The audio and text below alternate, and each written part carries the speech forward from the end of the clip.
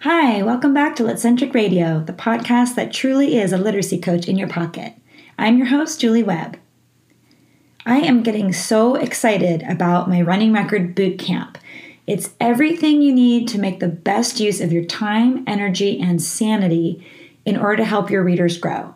Now, if you're like me, I got the most minimal training you've ever seen to do running records my very first year of teaching, and the rest I had to learn on the job while I was doing it with very little support. I was lucky I had a few teachers around me who knew what to do, but they had their own classrooms to run and their own running records to do, and it is just really hard to feel like you're a burden to someone else. And really, there's so much to know about running records. It's not just about how to sit down and do them, but if you're not doing the deep analysis part, you're not getting the bang for your buck, right? I mean, it's a time investment to do running records. So I want you to get the most out of them and really, truly develop your expertise and make you the best reading teacher that you can be. So I created this online course, Running Record Bootcamp. It's everything that I do when I talk to the live trainings that I do with teachers and districts around the United States. And this is the type of work and the type of resource that I really wish that I'd had early in my career. If I had, I could have catapulted my success as a classroom teacher and as a reading specialist. So this is a course designed for anyone, maybe you're brand new to running records and guided reading, or you really want a refresher, or you just want to make sure that you're on the right track, doing the things you need to do and maybe getting some new ideas and different perspectives on those tools. And it's really designed for the elementary classroom teacher, reading specialists, intervention folks, literacy coaches. It's really designed for that crowd. And what's in the boot camp are a collection of brief videos that I've packed with really practical information to help you, just get the know-how you need and be able to act on it right away in your classrooms. I've got specific handouts for you and some really specific actions to take. Like you actually get to see a running record in action. I model it with my daughter, who's a first grader, and you get to see from start to finish what the teacher's doing, what the student's doing, and how this assessment is similar and different from others that you may be doing in your classroom. So like I said, this is the resource I never had, and I dearly wish I'd had. It would have made me a better teacher much sooner, and I could have helped even more students to really improve and deepen their literacy skills. So if you're at all interested, go to litcentric.com. There's a Learn tab there, and you'll see the little link there for the Running Record Bootcamp.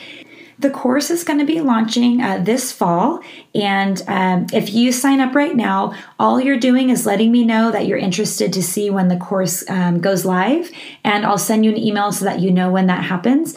And you can also take a look at the organization of the course. You can see the titles of the different units that we're going to do and the titles of specific lessons in each of those. So you get a sense of what we're going to cover and to make sure it's the right fit for you. So I hope you'll take a look at that. Litcentric.com, click on the Learn tab, and it'll take you right there.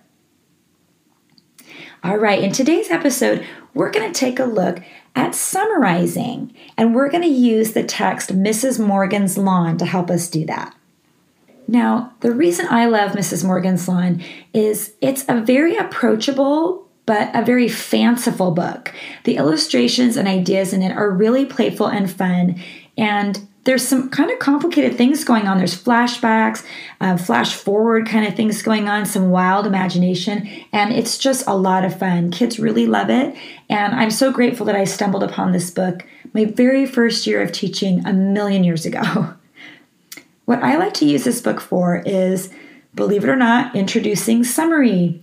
Now, sometimes folks, when they introduce summary, they use maybe a really simple text, and sometimes, honestly, it can get a little bit boring. And I don't want summary to be boring because my students need to build on the skill of summarizing every time they read on their own. Every time, they have to tell me what happened on the playground. They're going to have to summarize that for me. They're going to have to know how to write solid summaries and be able to determine importance and move ideas around and really express themselves clearly and to be able to think really clearly.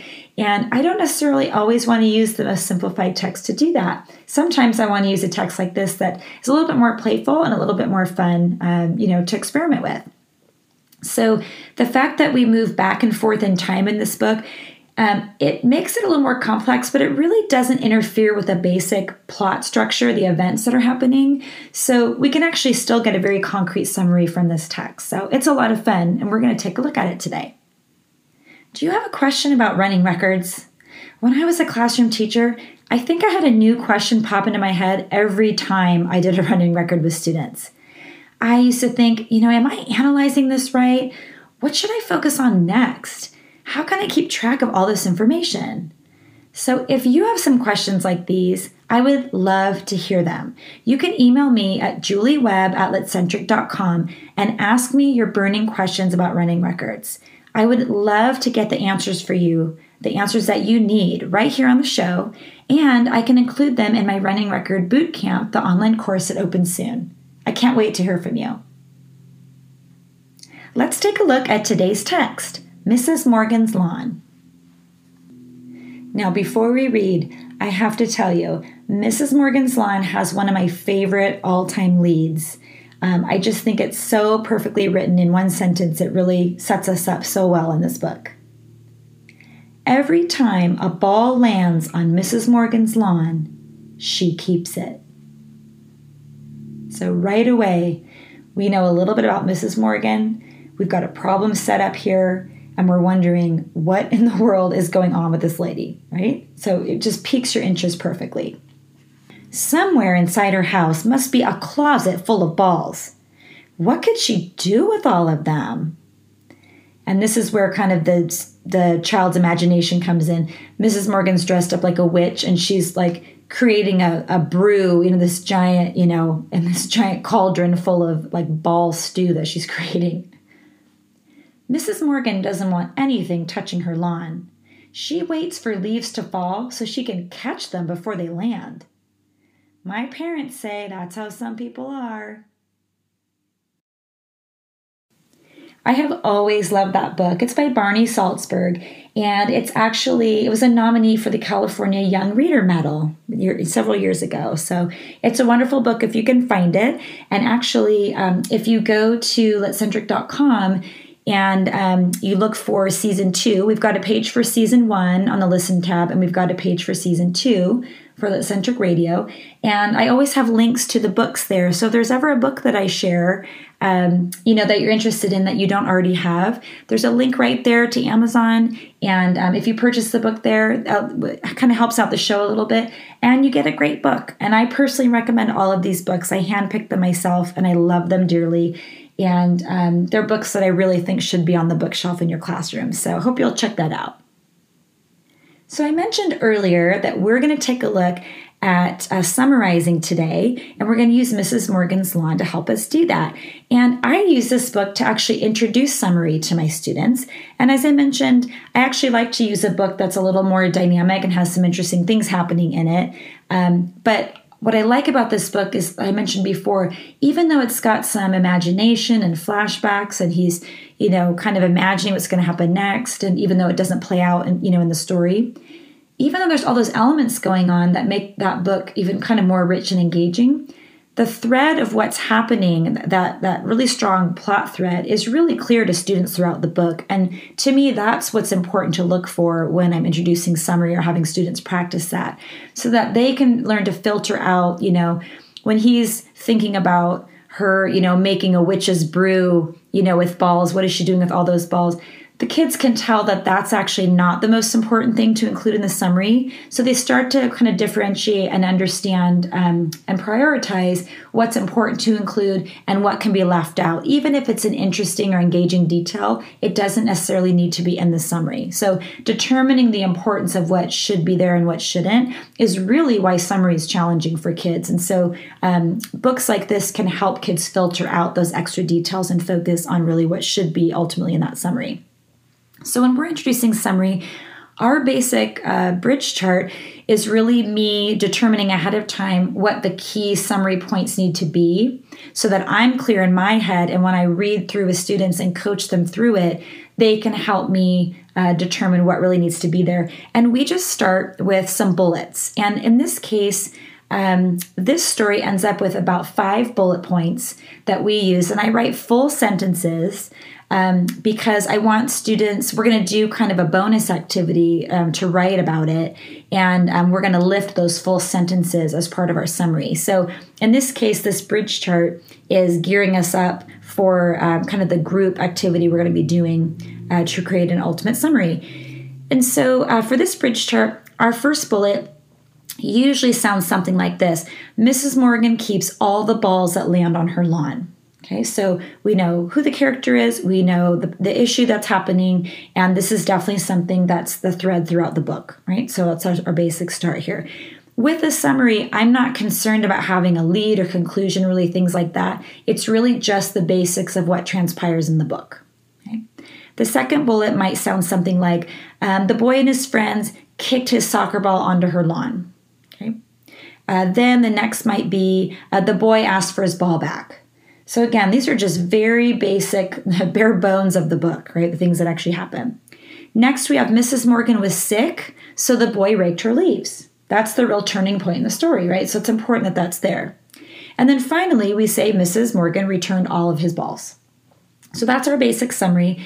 And again, I don't even worry about paragraph structure right now because this is the introduction, the first time my students are working on this with me. So we're just using bullet points and basically getting like just the facts, ma'am, right? Getting those down first. Now, what I like to do often is kind of a bonus activity, like a next step.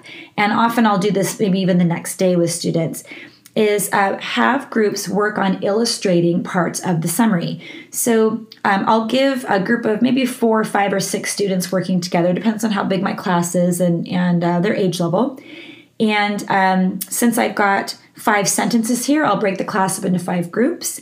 And each group, I'll give them kind of a large piece of paper, maybe off the chart pad or some butcher paper, or even just sometimes you can do it with a large piece of construction paper. And I give students one of the sentences off of the chart. Now, you can rewrite the sentence on the bottom of the paper that you give them. You can have them write it. You can, either you or students can write it on like a sentence strip. You can literally take your bridge chart and get your scissors out and cut the sentences apart and pass them out. And there's lots of ways to do it. It depends on how much time you have and how much your students can do independently. But it's important that each group get their own sentence, because what they're going to do with that sentence on that big piece of paper is illustrate that particular sentence, how it plays out in the book. And because the students read the book with you, and hopefully you downloaded the Litcentric lesson, you've done the text-dependent questions and explored all of that with them, it is not hard for them to come up with the illustration for that particular sentence.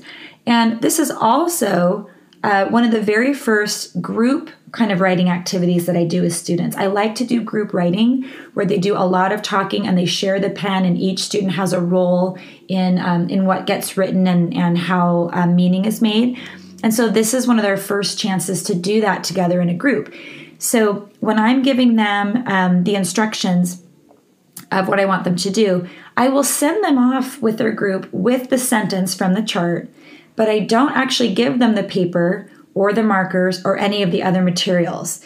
And the reason is because their first job is to have a discussion with one another about what they think the illustration needs to include, because that's a connection between the illustration and the text, which if you're a primary teacher, you know is an important lesson for kids to learn. And then they have to talk as a group about the roles and responsibilities of each person. So I may have kids say, well, I'm going to check all of the word wall words and make sure we spell them right. Another kid might say, well, I'm going to write the first half of the sentence, and then, Joey is going to write the second half of the sentence. Another student might say, I'm going to check to make sure we have all the capital letters right.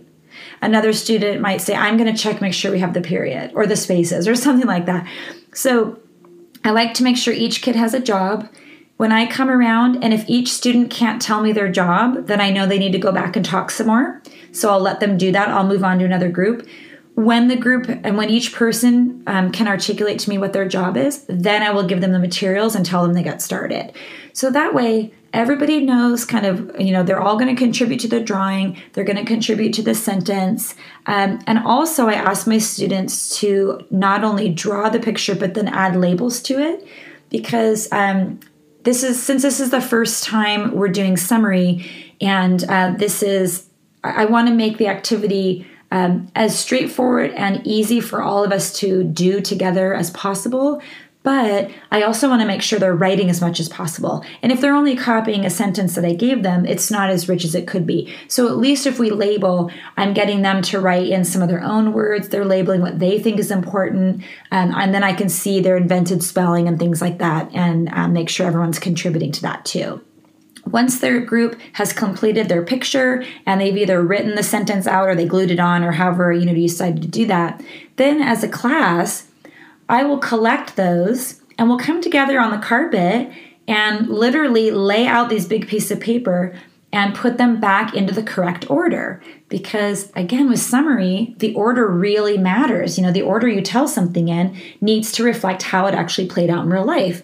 And so this is another way that we're reinforcing the sequence actually matters.